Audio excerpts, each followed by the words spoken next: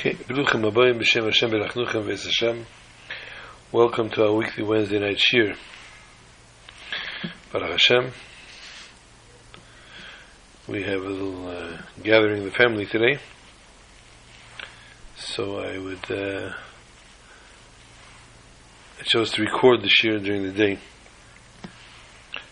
much to the chagrin of the people that usually join us on Skype.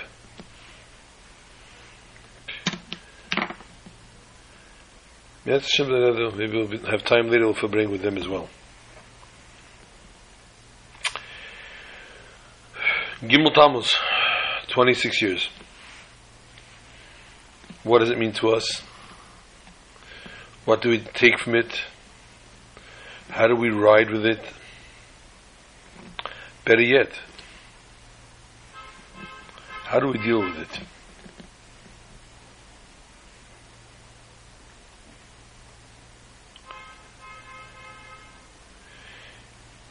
We've been going through the last few months, worldwide,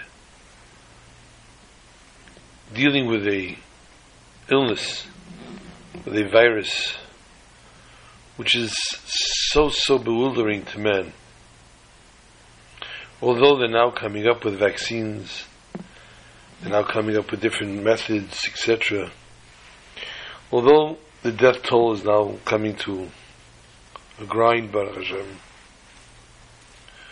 certain places that reopened, as we call it, are suffering the consequences, and certain aren't. Some were very secluded before, and some were not. Some have herd immunity, and some don't. Questions are myriad of questions. What is it? Who does it affect the most? What blood type gets more affected than what? It's a total befuddlement and bewilderment. And therefore the shuls were closed and different places were closed. People started eventually only after the Rabbanim allowed them, only after the rabbis, local rabbis, their community allowed what was known as porch minyanim, which means if 10 people on different porches on one block, one side of a block, were able to see each other, then such a minyan was able to be held. This was considered a minyan, a quorum, and this was permitted, halachically. If, however, 5 were on one side of the street, 5 on the other side of the street, this was not considered a minyan. Kaddish, etc. cannot be recited. However, if there was a minyan on one side of the street and the other side of the street people lived, 1 or 2 or 3 people, they could be mishtatif with the minyan, but not mistarif to the minyan. They could participate with the minyan, but they could not be counted as the minyan. So they could answer Baruch Hu, Kaddish, Kiddush, etc.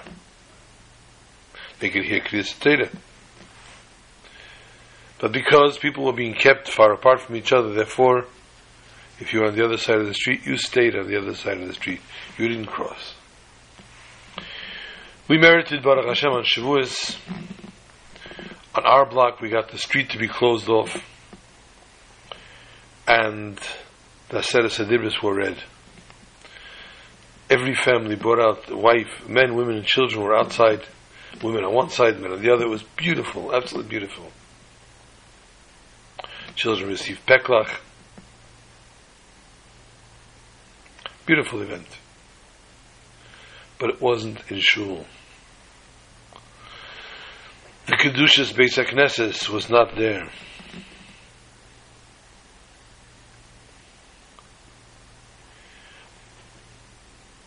Now, phase 2 has entered, and people have started to go back to shul.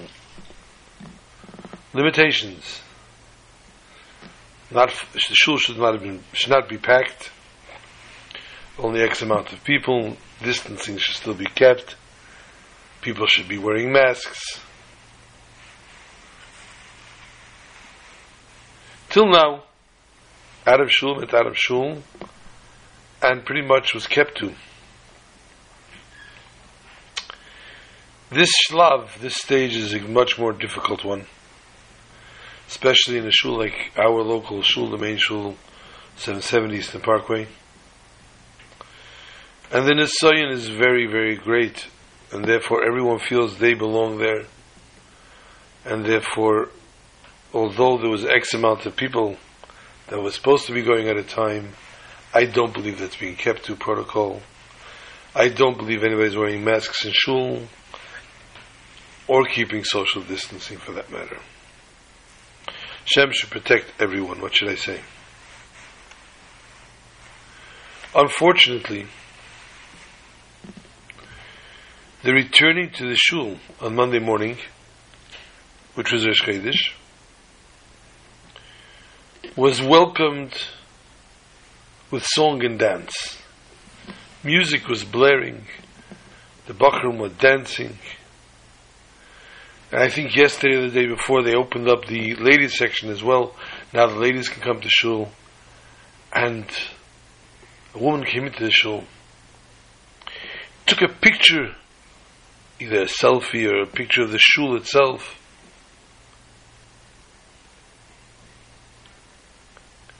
and sent this picture of the shul to her class group. She's a married woman with she's a grandmother already, but they have a class group still when they went to school together. And she sent this picture to her class group, saying, Shechiyanu v'kimanu v'giyanu lizman hazeh. The joy, the bracha that is made for joy and happiness when one reaches a certain momentous time. Person makes a pidyon aben, the first time they redeem a firstborn, which hopefully we'll be able to talk about in the shir, and later Mi'at Hashem B'neva. Father makes a shechiyanu because it's the first time. On Yom Tov we make shechiyanu with Kiddush. On different occasions, on the first, second night of Rosh Hashanah we make shechiyanu on the fruits. First night. Shechiyanu is a very, very special, reserved bracha that's made on very, very happy occasions.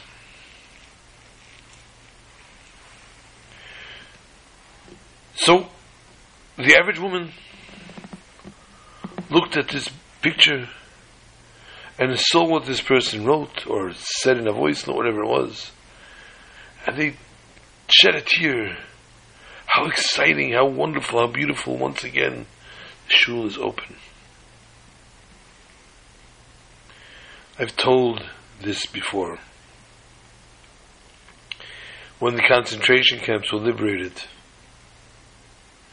I don't remember which Vizhnitz Munkach, I don't remember which Rebbe it was. The American soldiers were standing there, they liberated the concentration camp, and people were jumping for joy and screaming and yelling and cheering. And he stood there very, very serious. They said, Rebbe, we're free. We can leave. We're alive. We've been saved. And his answer was, Nisht avdem abich kivar. This is not what I was waiting for. This is not what I anticipated would be the freedom from this horrific, horrific nightmare. I anticipated one and only freedom, the freedom of Mashiach Tzidkenu, the redemption, the Geula Mitzvah.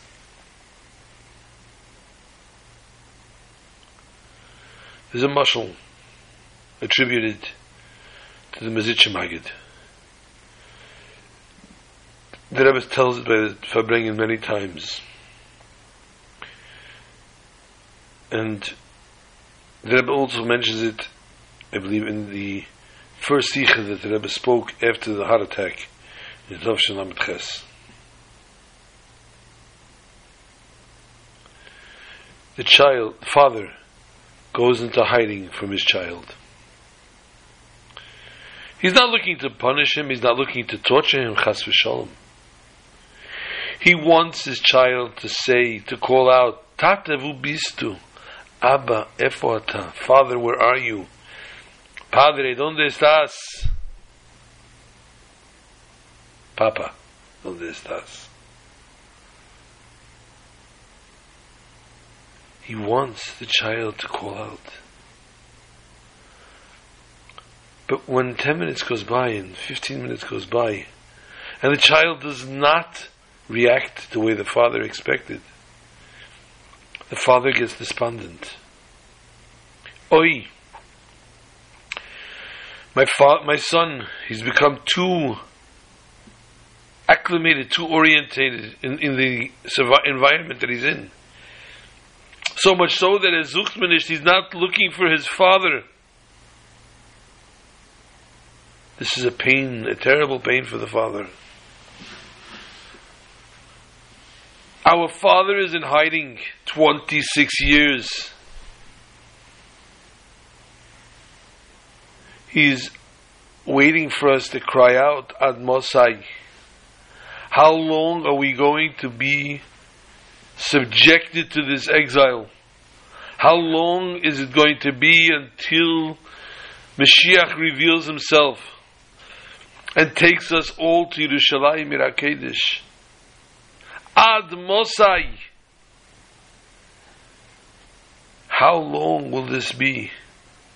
How long can we possibly hold out with this horrific exile in which we are in? So when the shul opened up again, yes, it's a very exciting moment. We can return to shul, although I haven't yet. Still have our minyan outside on my porch. But when the shul opened up, it was bittersweet. This is not what we were waiting for. This is not what we're anticipating. This is not what we've been crying for. When this all started, the Rabbonim and the doctors said, stay home. Do not go out of your home. Do not expose anyone else. Do not get exposed from anyone else. And when people were sitting at home davening and they were crying and saying, Rabbeinu Shalom, I don't hear Baruch Hu. I don't hear Kedusha. I don't hear Kaddish. I don't hear Chazoras Hashatz. They davened with a certain amount of tears that they could not conjure up on regular circumstances. The person that could not go to work and that had to work remotely, which was not anywhere near as productive as working in his business, or the storekeeper that could not work at all. They cried and they moaned and bemoaned the situation. And they had in their hands, in their midst, the opportunity and the power to cry out and say, Ad Mosai. Not when will my business open again, will I go back to my store, will I be able to go back into my regular office. Not when I can go back to shul, when we can go into the mikveh again or anything of the sort. But to cry out, Rabbeinu Shalom, we can't anymore, send Mashiach. And if every Yid would have used that opportunity to the fullest umpteenth level, and use that opportunity to cry out and say, Rabbeinu Shalom, we can't anymore, Mashiach would have been here. But no, everybody's smarter. These guys went to a little shtibel here. These guys made a backyard over here. These guys made it in an alley over there. The Achdus was broken. The unity of the nation was broken. The chain, the links were not all in one. And we severed our power, we severed our koyach that we had to cry out Ad Mosai. And to cry out and say, Rabbeinu Shalom, we can't anymore.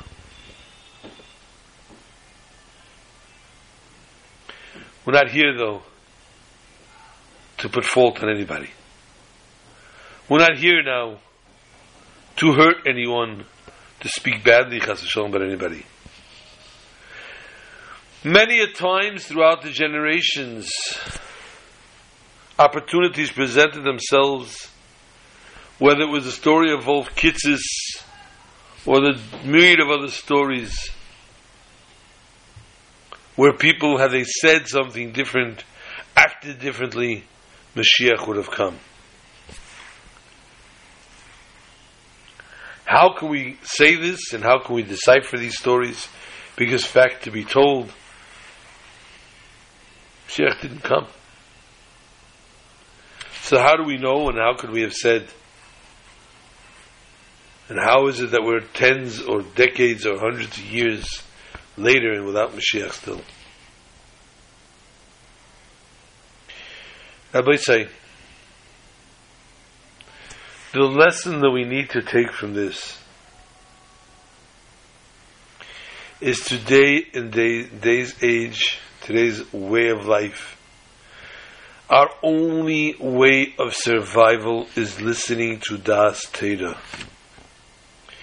We go to the Rav, and what the Rav tells us, that's what we need to do. If the Rav says, you go to the Rav and tell the Rav, this person ba'avled me, he did something terrible to me, and the Rav says, you know what, forgive it, forget it, and let it ride. Then if the Torah says so, Hashem will let you have it, will give you peace. Unfortunately, for those many people that go to a Rav and the Rav says something, and they decide, the Rav is antiquated, he is out of date, he's out of touch.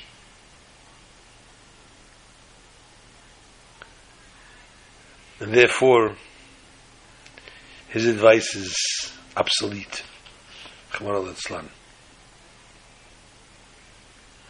There's a famous story of Moshe Feinstein, Pesach Hader. The Rebbe used to constantly send people to the Moshe. Gon Otzum, the author of the Igros Moshe, and many others. A Yid came to the Moshe and he says to him, the Moshe, Rabbi Feinstein, Shlita, it's the 9 days. And I'm not allowed to shave in the 9 days, obviously. But I have a very, very important business meeting coming up. In the 9 days. And these people are here from overseas and they're very, very wealthy. And I'm afraid if I look a little shizbuzhet over here with my beard, with stubble, I'm afraid they won't look at me in the right eyes. Can I possibly shave? Turn on the middle light switch. Can I possibly shave in the 9 days? And Moshe said, you could go to the meeting, but you definitely cannot shave. So the 9 days is so severe that even big business meetings, one should try to avoid. Court cases, I'll get it, but even big business deals, unless they're mamish, going to have to happen that time. Anyway, he left Reb Moshe's office. And as I said, many people feel that they're much smarter than the Rabbanim. And so he left the office, and he went home. He looked at himself in the mirror with the stubble on his face, and said, there's no way that I could go to this meeting looking like this. If I show up like this deal is not going to go through.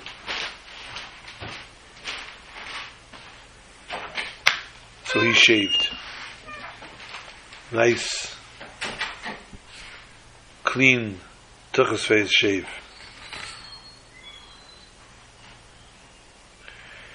And came to the meeting, and the people were extremely impressed with the presentation. He looked like a very respectable person. And at the end of the meeting, they said, everything looks fine. How do we know we can trust you, though? Trust me? What does that mean? Of course you can trust me. I'm a God-fearing Jew. Jews have a Torah, and the Torah says you can't chas v'shalom steal or do things not. So one of the people says to him, excuse me? A guy. You're a God-fearing Jew. Yeah. I have a neighbor who's a God-fearing Jew. I see him the other day, his beard is like stubbles over, it looks horrible. And I said to him, Mr. Whatever, what's going on? Shaver broke? And he said, no, it's the 3 weeks, the 9 days, we're not allowed to shave. Till after Tisha B'Av. Yet, he says, you claim to be a God-fearing Jew, and you shaved in the 9 days. If you're not honest and upfront with your own religion, how can we trust you in business? And the deal went kaput.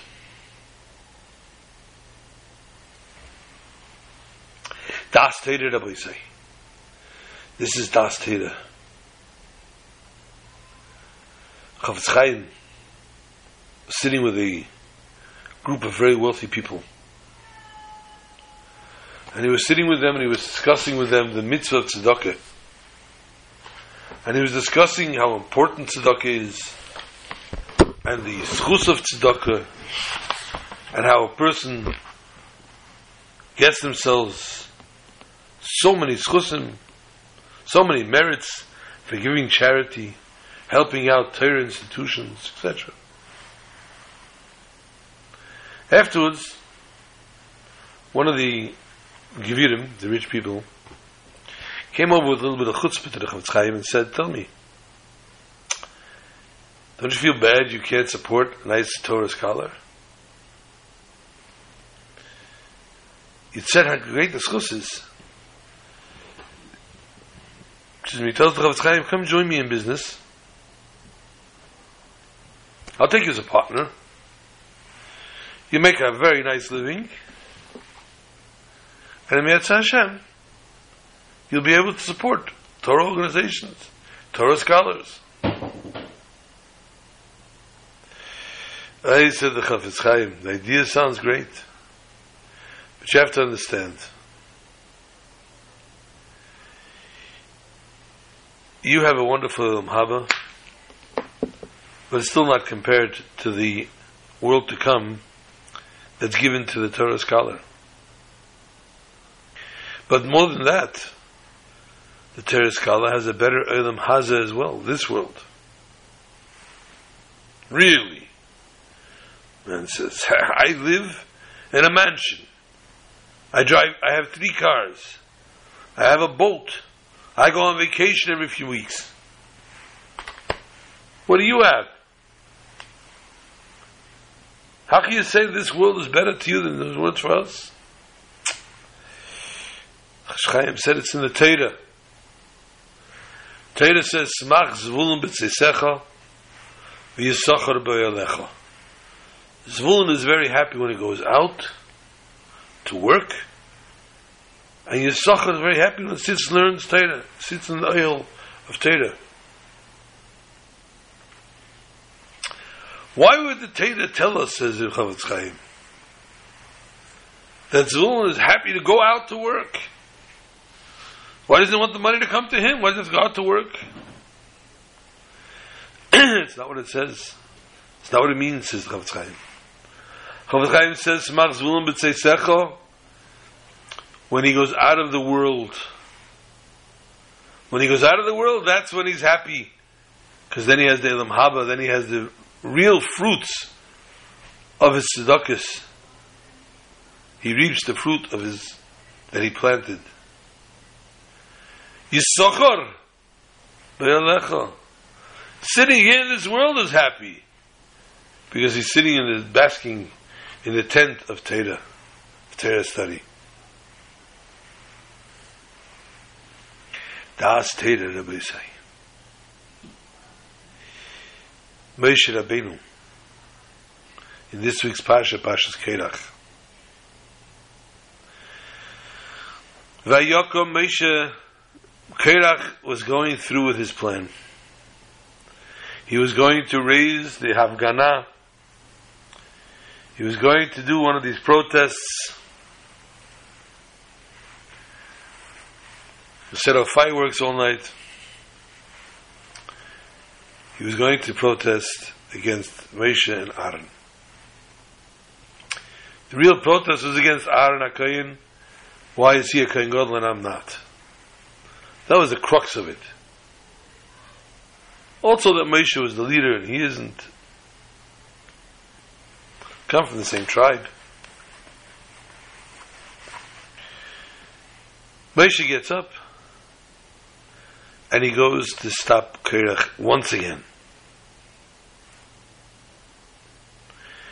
Remember, like I said, this was a battle directly against Moshe Rabbeinu. And we know at this point in time, the decree from heaven was already sealed. Sealed, signed, delivered, Korach was to die.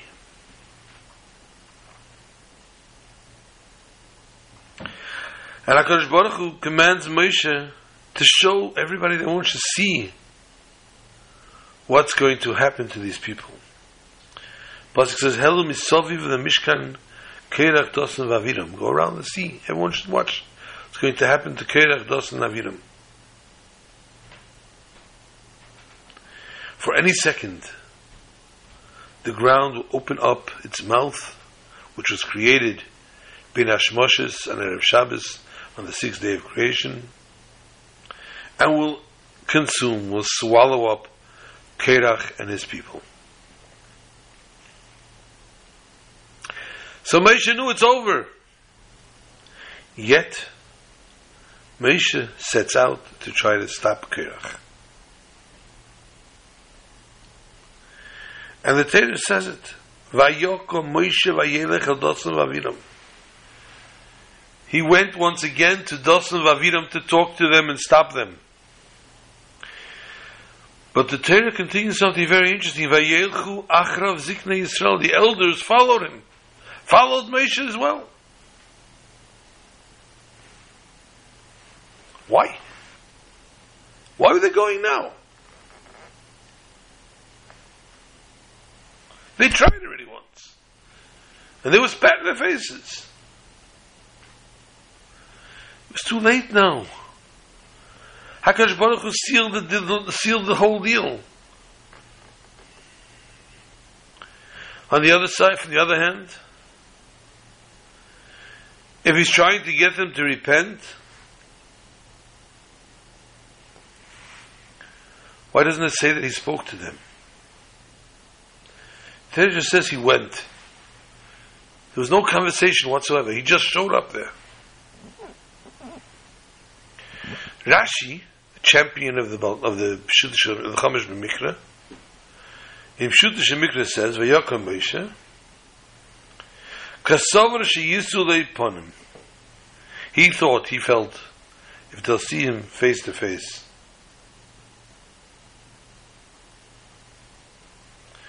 This was Moshe's objective. If they would see eye to eye, face to face, perhaps, just perhaps. So therefore, after the decree was already sealed, Moshe Rabbeinu could not speak to Dosan Aviram any longer. He could no longer try to wake them up, try to awaken within them to repent. For HaKadosh Baruch Hu already commanded exactly what's going to happen. And HaKadosh Baruch Hu already commanded to Moshe, stay away from them. And let the nation see how they're going to be punished.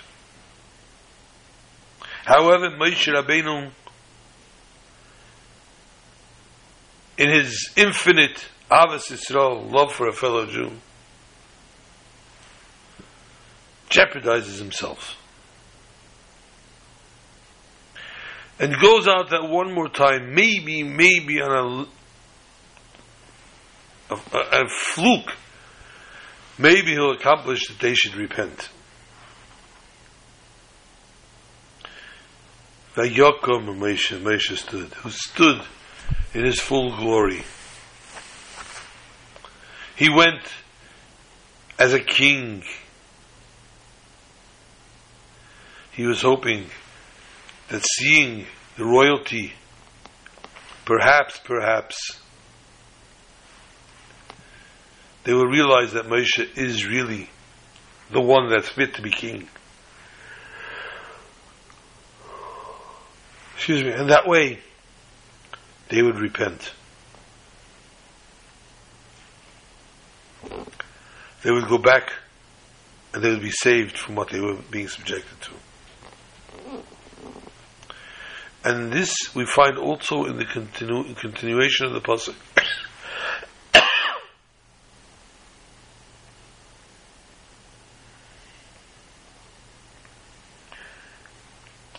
Vayelchu achrav ziknei Yisrael, the elders of the Jews went after Moshe.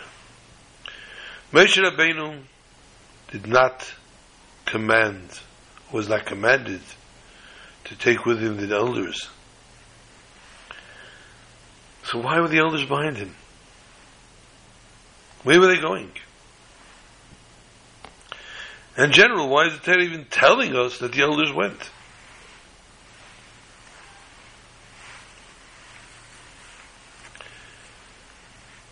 But the fact is that these words tell us the essence of what Moshe Rabbeinu did. The fact of Vayokom Moshe. He stood up in his full royalty. This was a very big influence. So much so that the elders felt deep down that they needed to follow him. And this way Moshe Rabbeinu shows up with his whole pomp and stance, with his cane and the elders behind him, etc., and him in his royal garb. Perhaps this would affect Korach and his nation and his people. Fortunately, they did not take the hint. From here we learn the greatness of Avos Yisrael of Moshe Rabbeinu. The great love that he had for a fellow Jew, unconditional. And so much so that he was ready to give everything that he had, everything of himself, to help a fellow Jew. Although the decree was already sealed,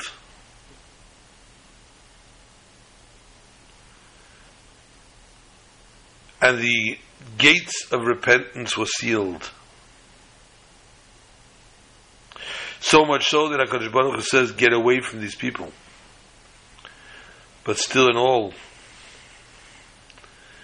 the shepherd, the loyal, faithful shepherd, could not leave his flock. He just couldn't leave them. He couldn't abandon them.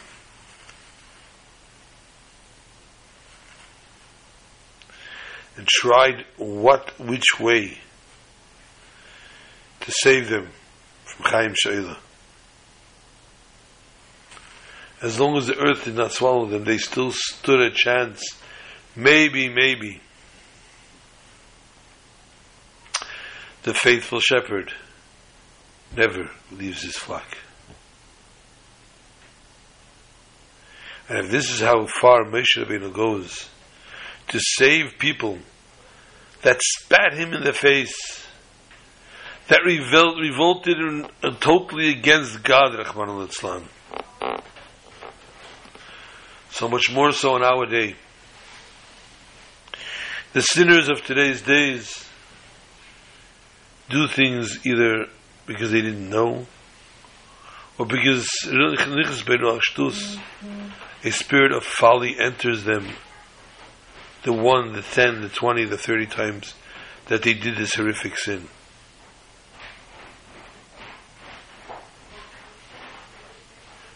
Like a tinnik shenishbu ben amim, like the child captured amongst the nation. And therefore it is clear that it's an obligation, but more than an obligation, it's mandatory on each and every one of us, on each and every Jew, to do everything they can, in every which way they can, to save and to reach out to a fellow Jew and to help them with what they need and how they need it. I said before, we're going to talk about the mitzvah of Pidyon Haben. Pidyon Haben, the birth of a firstborn boy, considering many different laws involved.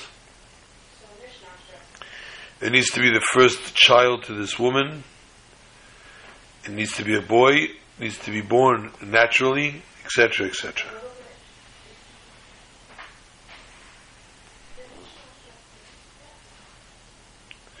However, this law also applies when it comes to animals.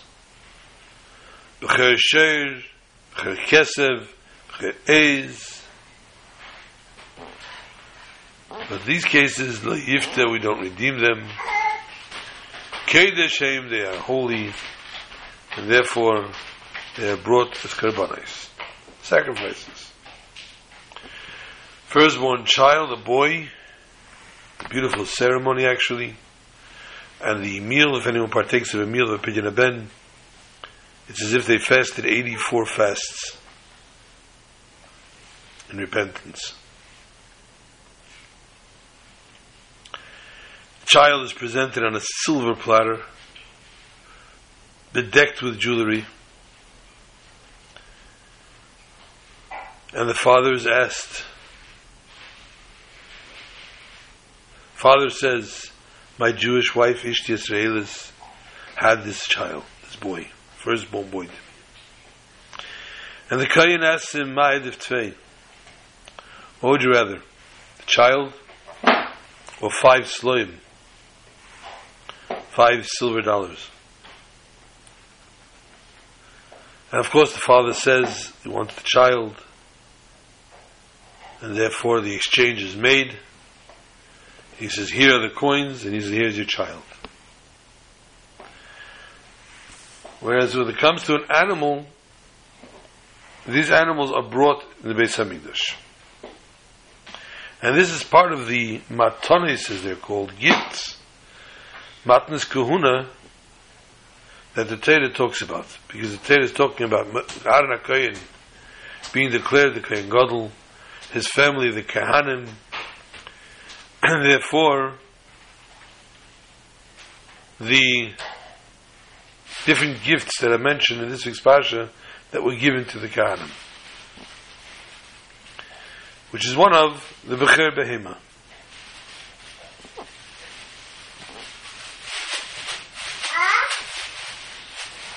And this B'cher Behema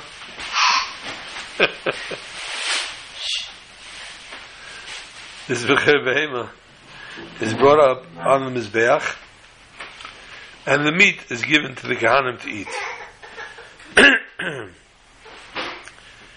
If you keep me score at home, the Gemara in Zvachim, Nun Zayin Amar Aleph, 57, side 1, tells us or discusses a question. There are many different korbanos, sacrifices, that were brought in the Beis HaMikdash. Some of them, the meat was eaten by the Kohanim. Most of them, the meat was eaten by the Kohanim, barring the Korban Oila. Korban Oila was totally consumed in flames. Now there are different time limits to how long karbanis could be eaten. Some karbanis, some sacrifices, were eaten a day and a night, and some were 2 days and a night. The chatos and the osham, the forgiving, the ones that were brought for forgiveness, were eaten, had to be finished after 1 day and 1 night. Whereas the shlomim, which is a gift of thanks, sacrifice brought of thanks to God for something nice that a person experienced, not as a person saved from something. That's called a korban todah. Shlomim, korban shlomim was eaten 2 days and a night.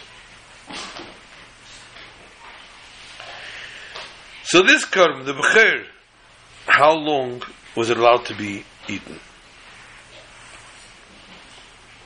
Tells us the Gemara that the becher behema is just like a shlomim, and Rashi says that as well.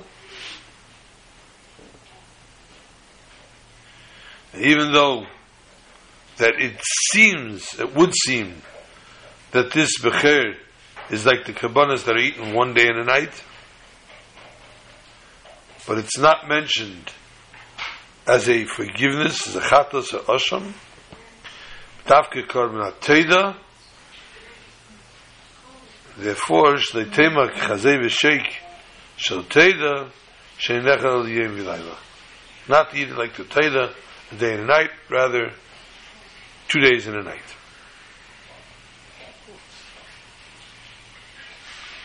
So what? So what?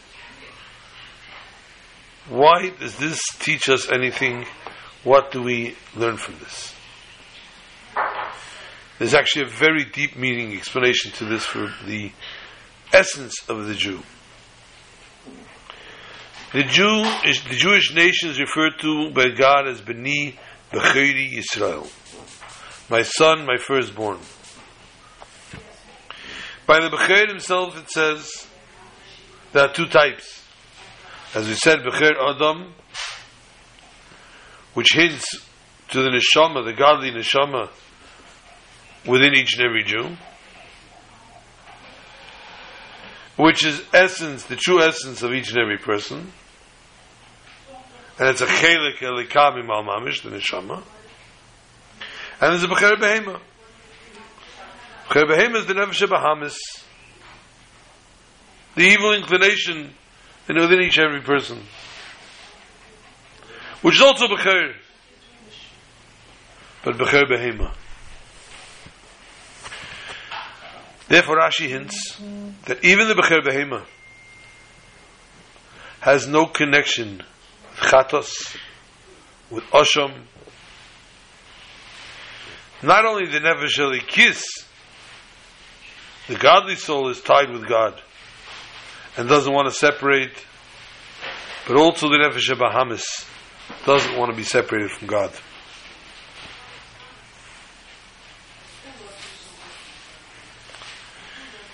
Yes, he tries to convince a person to sin and to do things wrong, but he never really wants to be detached from God. So the essence of every Jew is a korban shlom.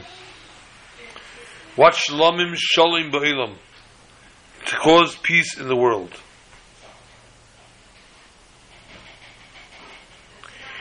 Through purifying and elevating the world, the body, physical, mundane body, the nefesh bahamis, the animal soul,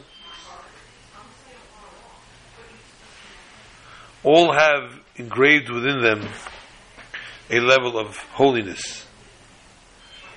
And this is the yearning, the inner yearning of every Jew, even when it comes from his other side, the animal soul. As we spoke in the beginning, the yearning, the admosai, the child looking and searching for his father. But still in all, we could think that perhaps the Nefesh Bahamas of every Jew, the Becher Behema, is still from the Shalmei Teda.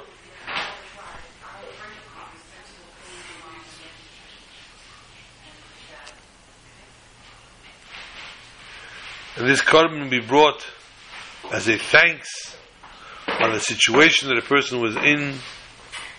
Every Jew gives as they're saved physically, they're saved spiritually, miraculously from the Yetzer Hara. For even the holy neshama is still in his lifetime, in his spiritual lifetime, is still constantly in danger. All the tests in Avodas Hashem, all the trials and tribulations we go through, and we don't always know how to handle it, and we don't always handle it right, we don't always handle it well. But still in all, we devote ourselves, and we are saved miraculously.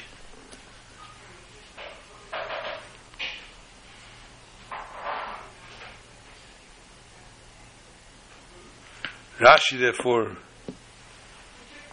brings about this possibility.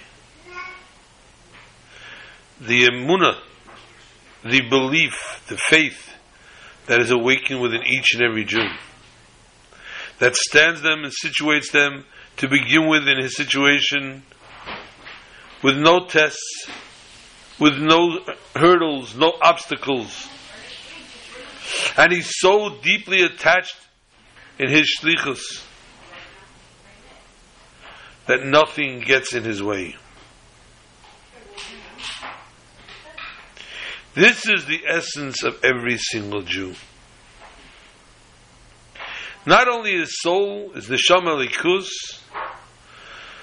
but also because of his Nefesh Bahamas. When he reveals the essence, he's not reliant only on the miracles. He's not protected only through miracles. Because according to his own nature, he merits to what David HaMelech says in Tehillim, Hashem Shemrecha, Hashem Tzilcha Yad Yaminecha. God protects, God shadows. God puts before him, wipes before him all these tests, all these hardships, in order that one should be able to serve God completely, and what most importantly, to serve God b'simcha b'tuv levov, with joy, with happiness. I believe we spoke before about the miracle mentioned in this week's parsha, with the staff of Aaron. After all was said and done with Kerach, there were still questions asked. And Moshe says that everyone should bring their staffs. Each tribe, head of tribe, had their own staff. Each one should bring their staff, put their names on it, and we'll see from there, in the morning, what happens. And we know that everyone brings their staff. After all said and done,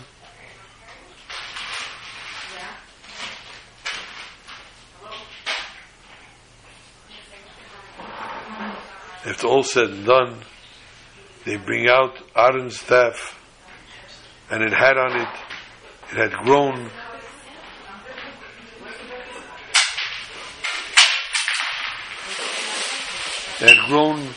almonds. But the Torah tells us not just almonds, but it grew the whole 9 yards. The flowers, the petals, and the almonds. So HaKadosh Baruch Hu made this miracle in such a way There be no questions and no doubts. And this is how we merit in our days HaKadosh Baruch Hu's mission, HaKadosh Baruch Hu's message to us, that we need to simply believe that all that HaKadosh Baruch Hu does is for the best, but most importantly, that we take with Das Torah, and we listen and listen and devote ourselves in everything that Das Torah tells us, and through this, and through our cry of Ad Mosai, how much longer can we hold out in this exile, and not taking anything for granted, we will be Zeiche, the Geula, Amitis Vashlema, Yidei Mashiach, Good Shabbos, and Good Yom Tov, as Chag HaGeula of Gimel Tammuz tonight.